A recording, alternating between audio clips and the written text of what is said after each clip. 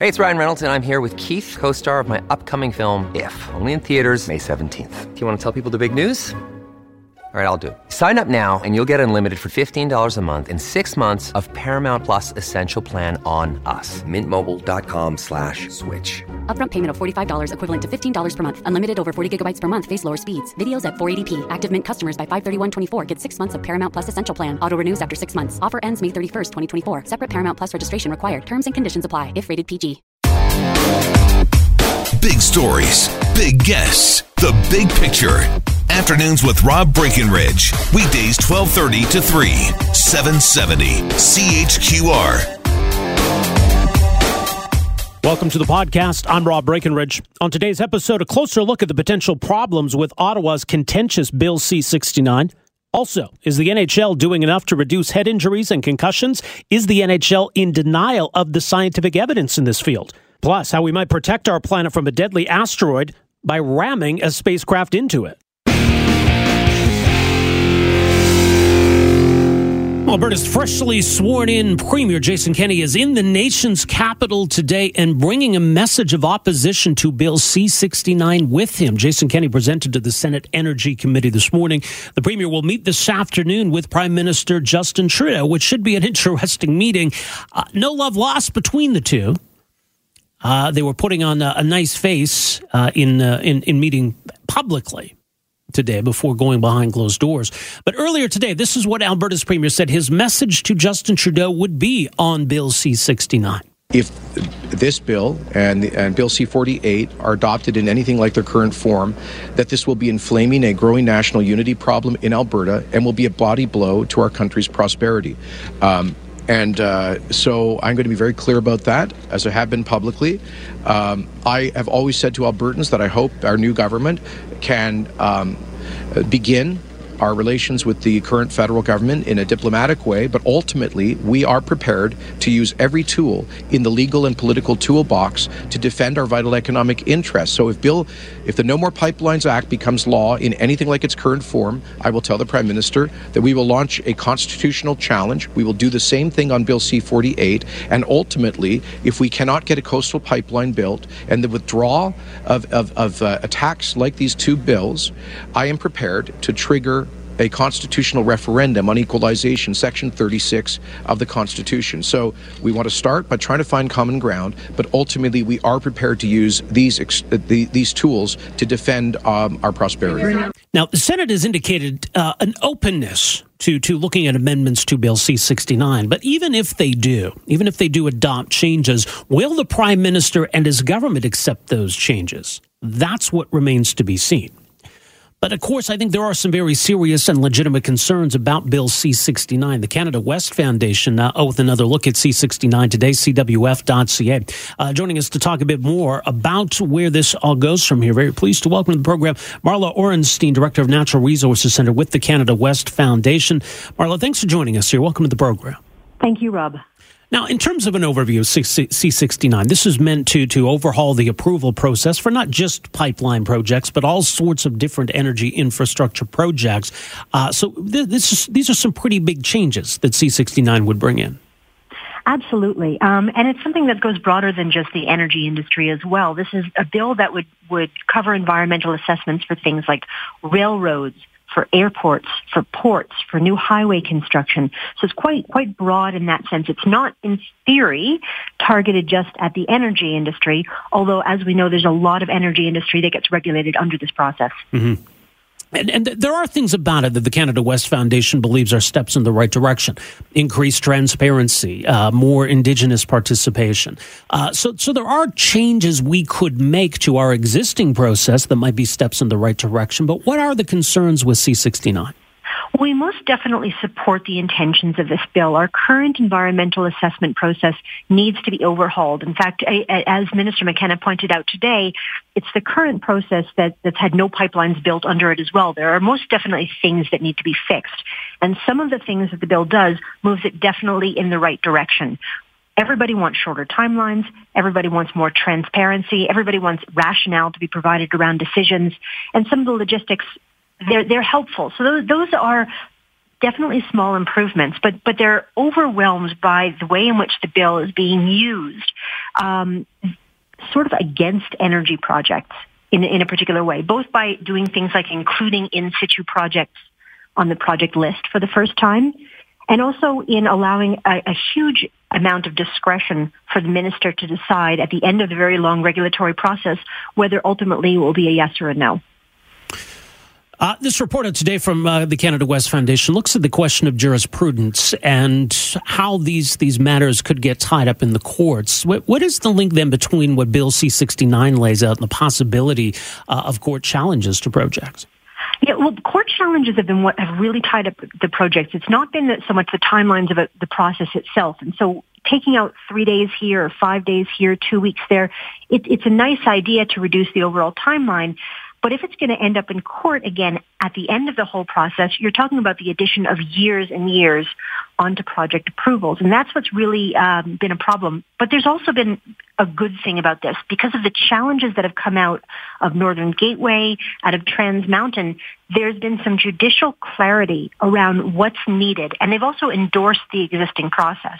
Those are really good because it means future court challenges are less likely if you go back and say, well, this has already been tested. It's already been looked at by a judge. It's already been reviewed and found to be good. The problem is that with Bill C-69, there's a lot of areas where that process is now changed.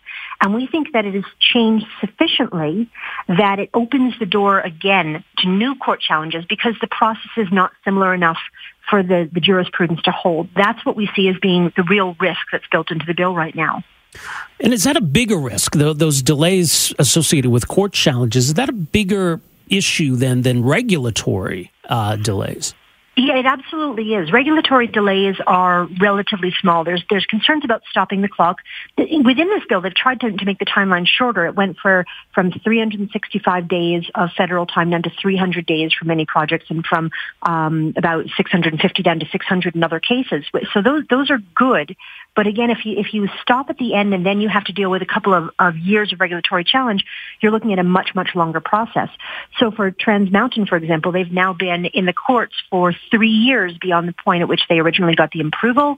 Even things like Port Metro Vancouver's Roberts Bank Terminal 2, it's now been, I think, about 4 or 5 years since the approval came through, and they're still in the courts over it. So can we fix C-69, or do we need to start over? That's a great question. Part of it depends on, firstly, what the Senate can push through in terms of amendments, and then whether the House is prepared to accept those amendments or not. There's been a package of amendments that's been put forward by industry. We don't think that they're terribly aggressive. We think they're actually quite reasonable, and they're intended to tighten up the bill in certain ways so that there's less uncertainty about the process.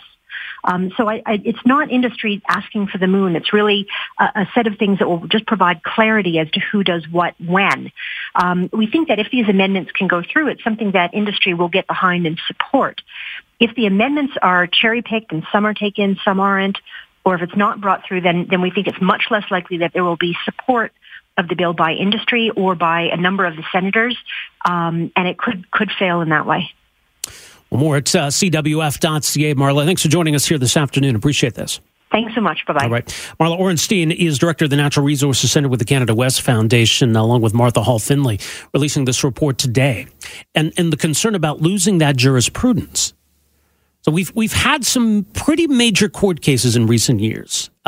Some have been positive, some not so much. But what we can take from those court rulings is that we have some certainty around certain questions. And going forward, we have that precedent. We have that jurisprudence we can fall back on.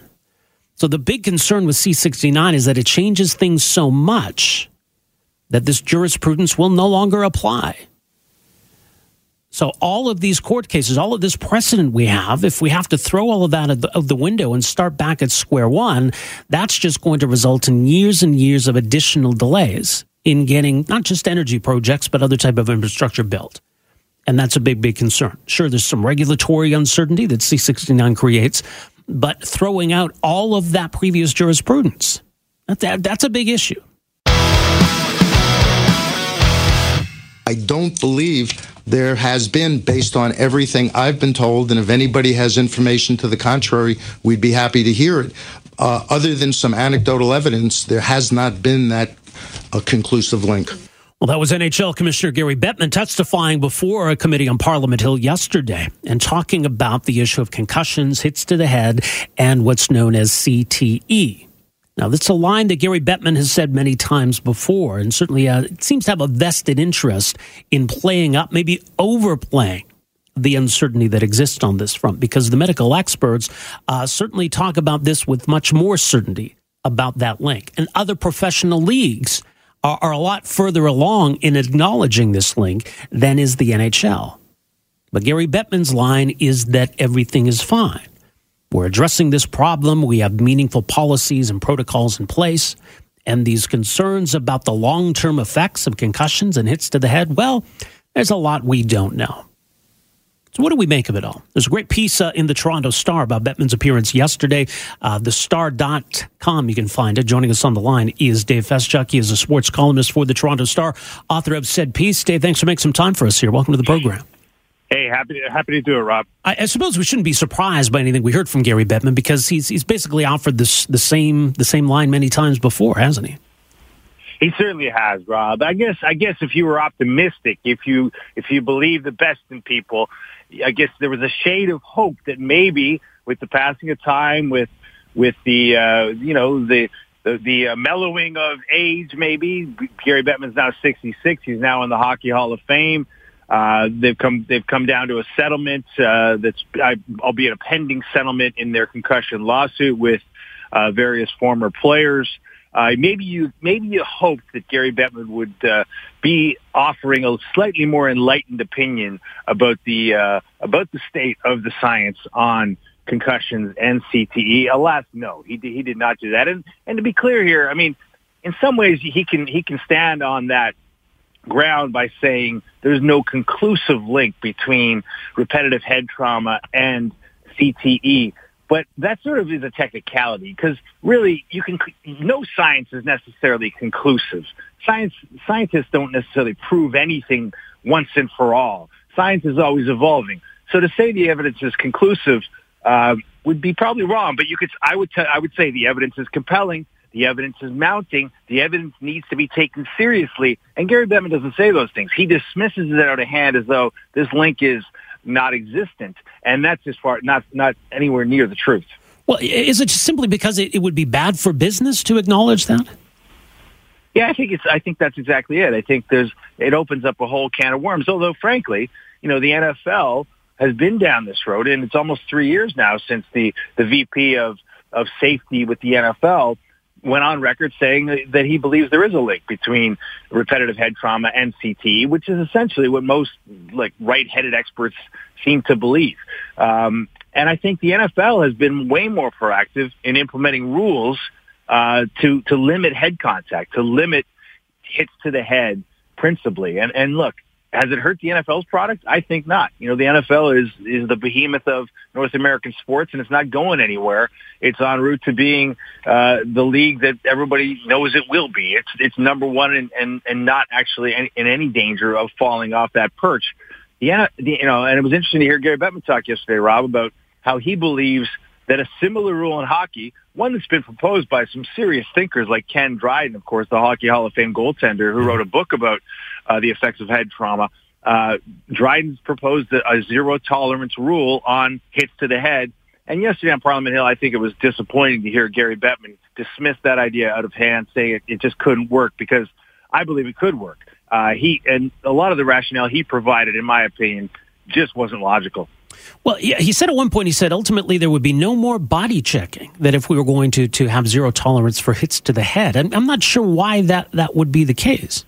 Well, it wouldn't be the case. That's just an outright fallacy. I mean, there's no way you can say you can't have body contact without head contact. And he made the point that, well, if imagine a player my height, and of course Gary Bettman isn't a particularly tall man.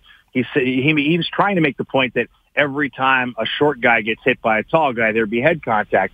And that's wrong too. I mean, if you've watched hockey for 5 minutes, you realize that there are ways to hit people without hitting them in the head, no matter how tall you are and how tall they are. Mm-hmm. What's happened in the NFL and what would happen in the NHL, guess what? Athletes adapt. The athletes put the onus on themselves to find ways to make that check without the head being the principal point of contact. That's what you're looking for here. That's what you want here. You want athletes to be a little more cautious about the way they hit. I mean, it was only about a decade ago, maybe less than that, when there was no restrictions on this sort of thing, Rob, and we saw an absolute series of really horrifying events out on the ice where heads were being taken off, for lack of a better term.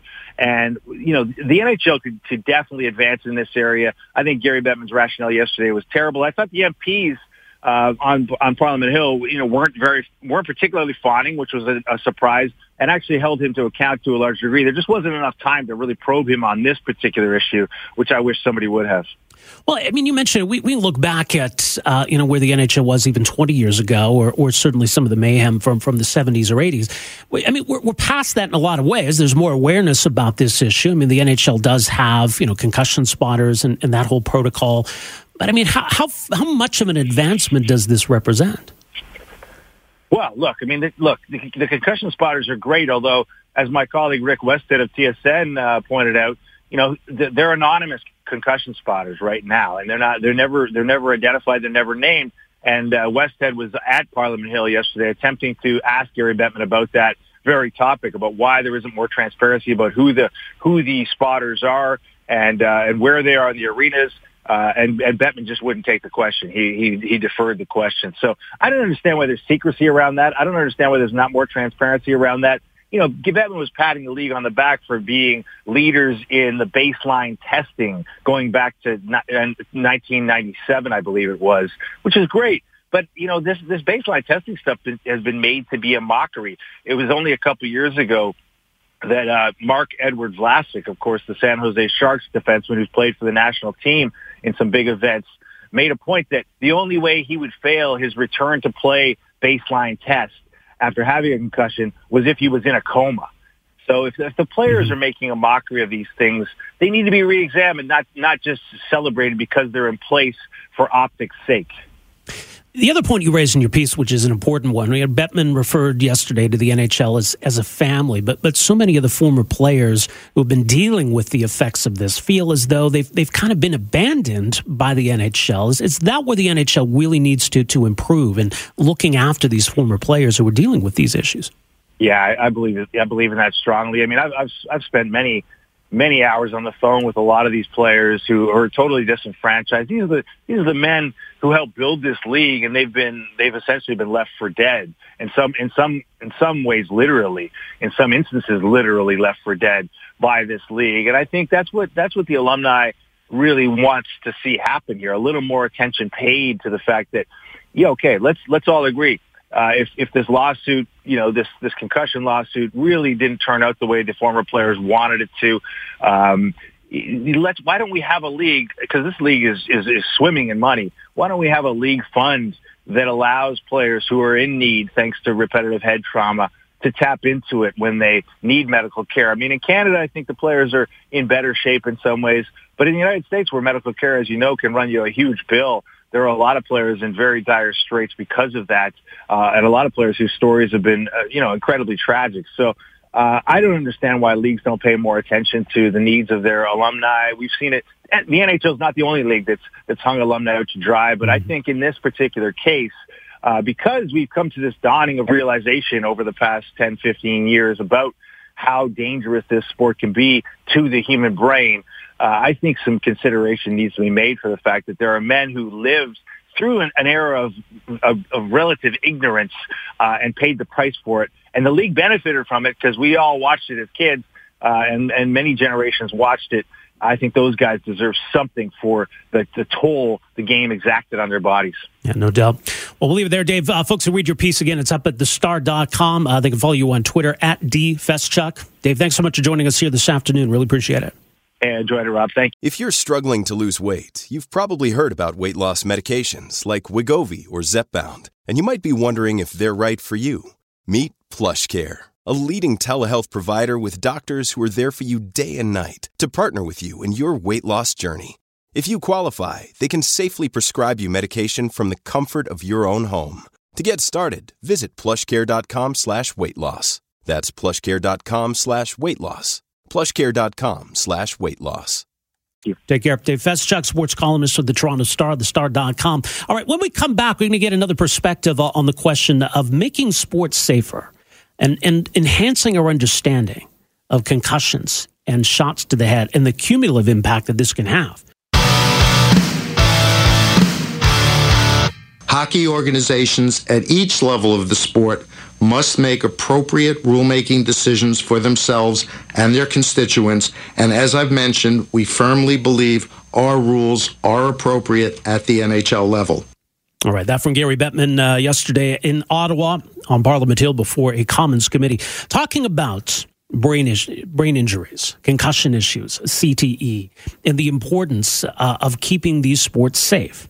The NHL, in a lot of ways, is a contact sport, much like football is. There are going to be collisions. There are going to be injuries. Gary Bettman believes that they are doing enough to keep the sport safe. But are there mixed messages that Gary Bettman is putting out there? They're talking about the importance of hockey right down from the professional all the way down to minor leagues and kids playing sports, to keep those sports safe, but at the same time seemingly rejecting a lot of the science, a lot of what we now know about concussions and head injuries. Joining us to talk more about how we address these challenges, very pleased to welcome to the program Chris Nowinski, Ph.D., co-founder and CEO of the Concussion Legacy Foundation, former athlete himself, university football player, WWE wrestler as well. Chris, thanks so much for joining us here. Welcome to the program. My pleasure. What do you make when we have these commissioners of these professional sports leagues, on the one hand, talking a good game about making the sport safer, having rules in place, but then it seems rejecting the science and our understanding around these issues? Yeah, I mean, personally, I consider it to be unethical to misrepresent the science on such a grand stage, especially when some people still consider you a trusted source of information.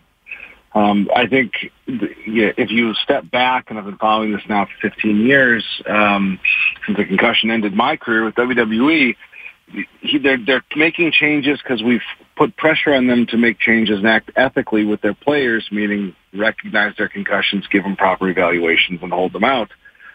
We've also, though, along the way, discovered that CTE is an issue in hockey. That has opened up financial liability. The former players are suing the NHL, and so basically Gary Bettman's being advised, if he acknowledges the well-known risk between repetitive brain trauma and CTE, he will make the settlement a much bigger financial penalty for NFL owners. And so he is just essentially going to misrepresent the research and put profits ahead of people, and we need to call him out for that. What is our state of understanding between that link between concussions, repeated hits to the head, and CTE? Gary Bettman really playing up the uncertainty that exists, but how much do we know? Well, the uncertainty that exists is the uncertainty that exists with every neurological disease. Mm-hmm. What we do know today, and the great arbitrator of this information in the U.S. is our Centers for Disease Control and Prevention. They just issued their first ever fact sheet last year. They said that CTE, the only known risk factor, is repetitive head impacts. And we can tell you with our research at Boston University, the largest brain bank in the world for this, it's also a dose-response issue. The longer you play and the more hits to the head you take, the greater your risk of developing this disease appears to be. That is an obvious connection in all of public health research.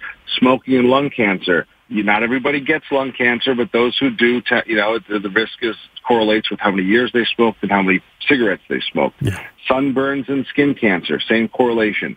We're seeing a very obvious and well-known correlation in this population, and CT is just not seen in regular people who are not exposed to brain trauma. Right. But aside from these kinds of comments from Gary Bettman and others, Chris, are we making progress? Do you feel as though we are making advancements, both in terms of understanding of all of this and making sports safer? Well, here's the best framework to consider that question. CTE today is the only preventable neurodegenerative disease, right? We all know people have unfortunately been diagnosed with Alzheimer's disease or Parkinson's disease. We have no idea how to prevent those diseases right now in any significant way. CTE, you will not get if you are not hit in the head. And so if you think about that, what an opportunity we have to reform sports in which for the last few decades, it's been open season on your kid's brain when they were 5 years old because we made the mistake of playing kids' games by adult rules. So we can prevent most of these problems if we change today. And every time Gary Bettman is out there trying to sow doubt and protect his financial assets, he is slowing down the progress we could make in protecting kids and protecting current athletes. It was 2006. You wrote the book Head Games, Football's Concussion Crisis, which was certainly an important book and then led to a documentary. When you were assessing the landscape at the time and you compare that to today, 2019, are there areas where we haven't made a lot of progress, but are there areas where you look around and say, this is totally different than it was, a dozen years ago?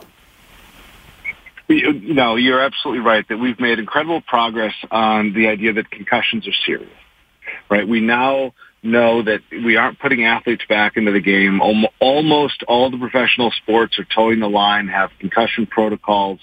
And so people who pay attention are doing much better in protecting their kids. And in the United States, we have laws in all 50 states that say you cannot return to the same game when you have a concussion, and you need to be treated by a doctor.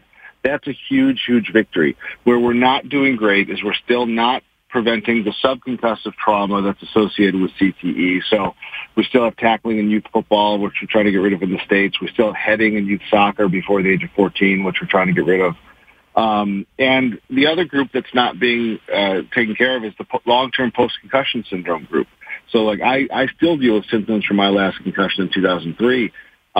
We haven't made great clinical progress in getting those people better, and nor do we have any treatments for those who have CTE. And so those of us who've been unlucky are still looking for more progress on research so that we can relieve ourselves of these debilitating symptoms. It was interesting, and certainly there's been pressure on the NHL to take more of a zero-tolerance approach to headshots. Gary Bettman made the argument yesterday that we would, lose kind of the essence of the game is what he was arguing. And look, people love hockey. People love football, and it's a compelling argument that, we don't want to lose these sports. But, is it a binary choice, Chris? Does it mean either keeping them as they are or losing them altogether? Or can we make these sports safer and still maintain their essence?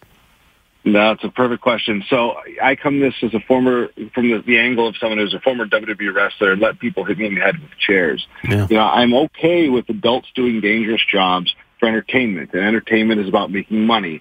And so what Gary Bettman is actually saying is that we might lose fans if we change the rules, and we don't want to take that risk. But what we don't know is if they did eliminate headshots, would the fans still be there? And my gut says, yes, the NFL has gotten more popular since it's gotten safer in the last 10 years. And I think Olympic hockey everyone loves. And so we need to convince the NHL to take that risk, because I think they would actually be financially rewarded if it wasn't such a blood sport and you didn't have to go watch these guys get knocked out when they don't have to be. And looking after, athletes who are suffering from this, and you have these lingering effects. I mean, the WWE's been criticized for, abandoning wrestlers who've been injured. I think the NHL, the NFL, they've been criticized as well. That, you're hanging these people out to dry. They sacrifice so much for your bottom line, and now basically they're on their own. I mean, is that starting to change? It's absolutely changing. And regarding the WWE, it's an interesting situation. While Gary Bettman's telling NHL players don't worry about CT, there's nothing wrong there.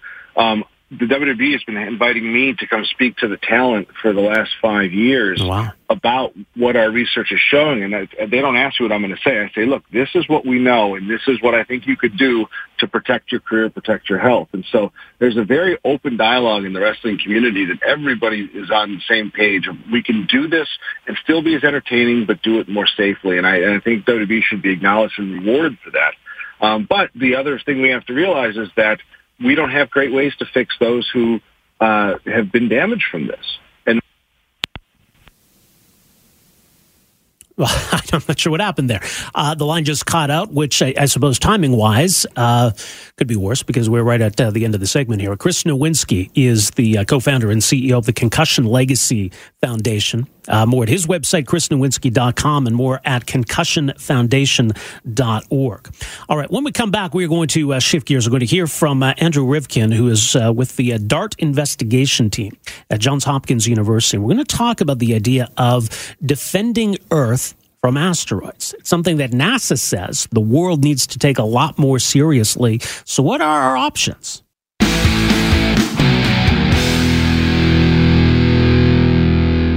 I think this headline in the National Post this week puts it well. This is Colby Kosh article about this next topic. NASA's plan to punch an innocent asteroid in the face.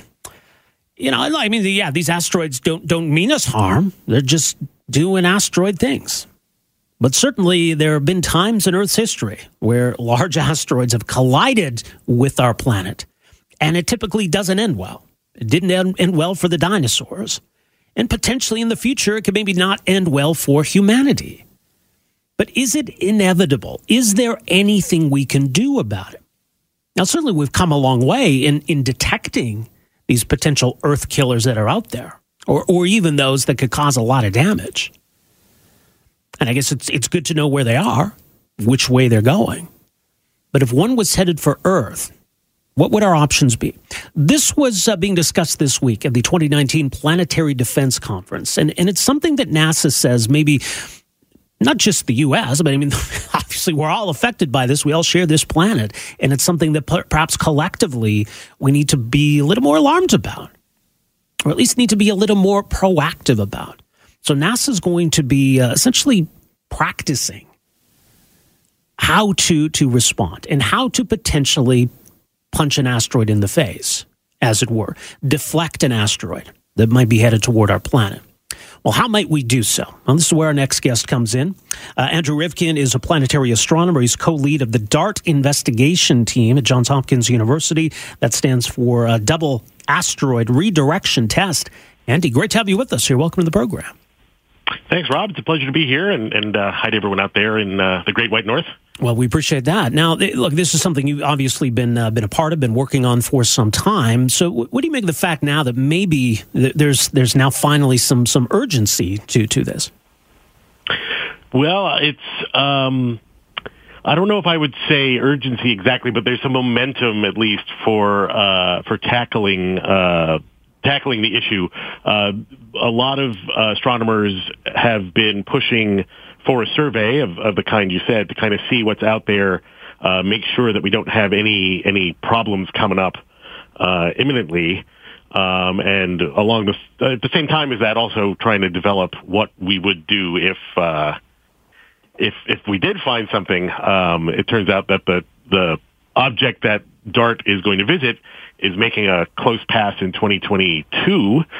So this is the time we want to go and do the practice, because our target Didymos is a great object to do that with. Right. Let's talk about that. It's not in, we're not in danger. This asteroid is not necessarily going to collide with Earth as best as we can tell, but it'd be close enough that we could launch something at it and see what happens then. Absolutely. It's going to be something like 10 million kilometers from Earth at the time of the close approach. It never gets closer than 5 million kilometers, so that's over 14 times the distance to the moon at the very closest, and it's not going to be that close until the 2100s. Mm-hmm. And we are also not going to hit the moon. We're not going to hit Didymos itself. Didymos has a moon, and we're going to hit the moon and see how to change the orbit of the moon around the main body. Right. So we're not moving the asteroid in its orbit around the sun. Okay. How big is that asteroid, and how big is its moon? The main asteroid is about something like 800 meters in size. The moon that we're going to hit is about 150 meters in size. We hope to get much better or more precise numbers as we observe them more in the time leading up to the impact, but we don't think those will change too much. It'll be 782 instead of 800, but about those sizes. Right. At what point do we worry about humanity's survival in terms of size? There are provisions in place where the different nations under the United Nations have different thresholds at which they act. So if an object has a 1% chance of hitting, we think, then a certain set of protocols go into place to study how we might deflect it or how we might act.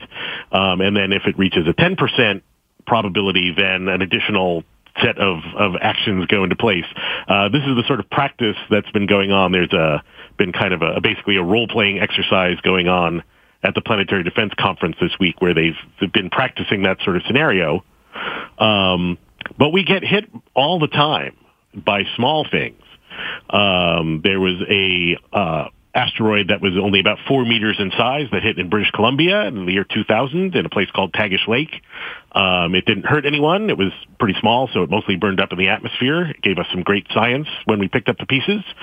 The other end of that, there was about a 10-kilometer body that hit in Ontario about almost 2 billion years ago. It left a crater that's 130 kilometers across. That one would have been really, really bad. That's about the size that killed the dinosaurs. So in a sense, it's a matter of when we get one of those again. We've checked the area and we're good. We don't expect those sorts of things very often, maybe every 100 million years or so. But it's like a roulette wheel, not like a clock. We think our number's not going to come up for a while, but we still want to make sure that we're prepared in case it does. So this meteor we're going to practice on, as an example, 800 meters or so. What would be the impact of, say, an 800-meter asteroid hitting Earth? An 800-meter object hitting the Earth would it would cause an earthquake, something like a 7 on the magnitude scale. It would have an impact energy hundreds of times larger than the largest nuclear weapon test that ever happened. That was from the Soviet Union back in the day. They had a 50 megaton hydrogen bomb. This would be 100 or 200 times larger than that. It would probably leave a crater something like 10 kilometers across. There'd be a huge fireball. It would be bad for the area where it hit. Yeah. It wouldn't necessarily quite have global effects, but it would be very bad for the area that it hit. Right. And I guess, and I wonder, in terms of a global response and actually trying to change the trajectory of an asteroid, what would be that threshold then? If it's only going to have regional effects, if it's survivable, if it's bad but not catastrophic, is that the kind of situation where we'll let that one hit, we'll save our punch for when the real big one's coming? That's a great question. At some level, it's kind of a policy question, not a science question. One of there are 4 responses that we think are ready if we found something tomorrow, which we don't think we're going to. I'll again continue to impress on people. We have there's nothing that's incoming that we know of. Right.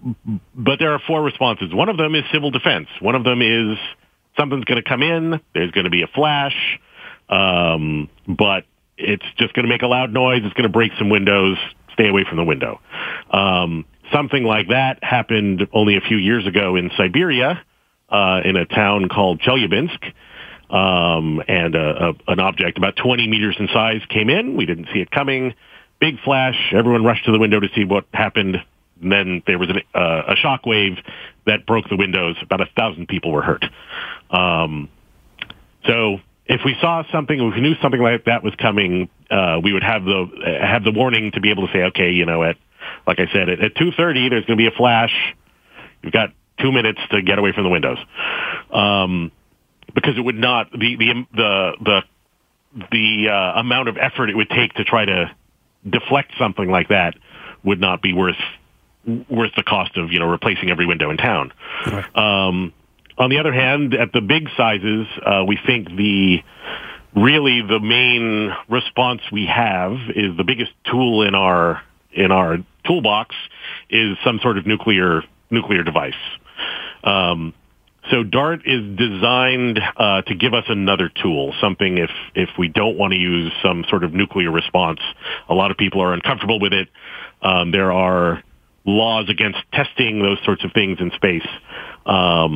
And so the type of spacecraft we're using with DART, called a kinetic impactor, basically you ram it into the asteroid and try to change the orbit that way. At about what speed, then, is DART going? DART will hit at somewhere between 6 and 7 kilometers a second. So that's obviously much faster than we're used to in our everyday. Mm-hmm. And then asteroids tend to hit the Earth at something like between 15 and 20 kilometers a second.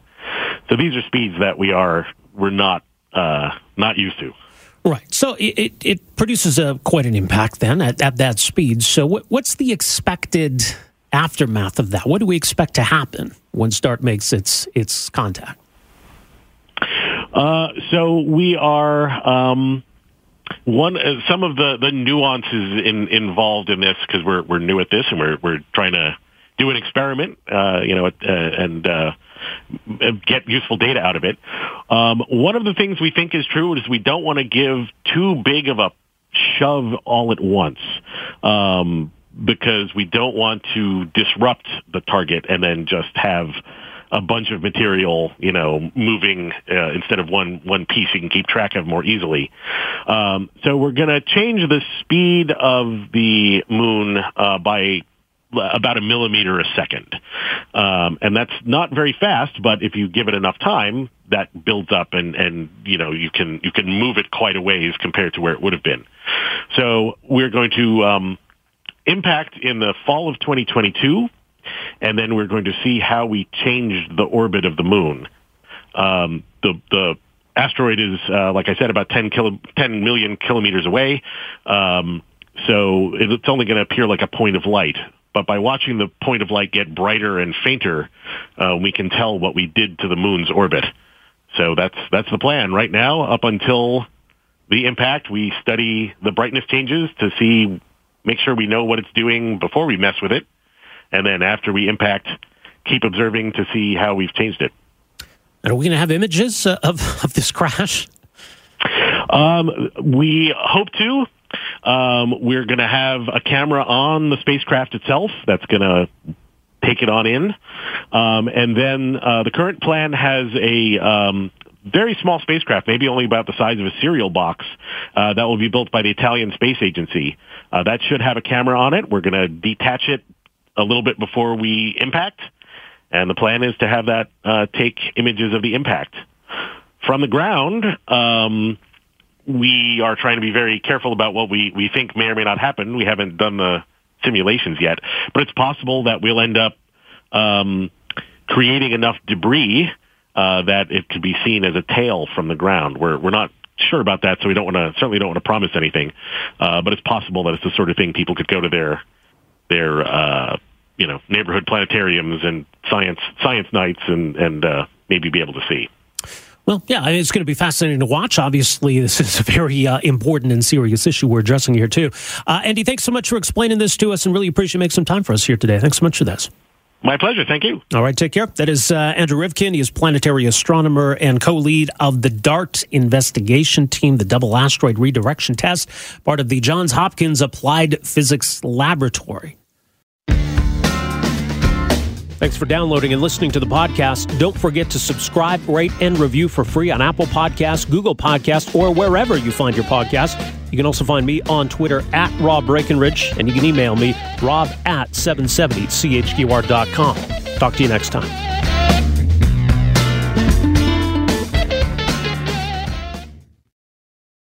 Afternoons with Rob Breckenridge, starting at 12:30 on News Talk 770 Calgary.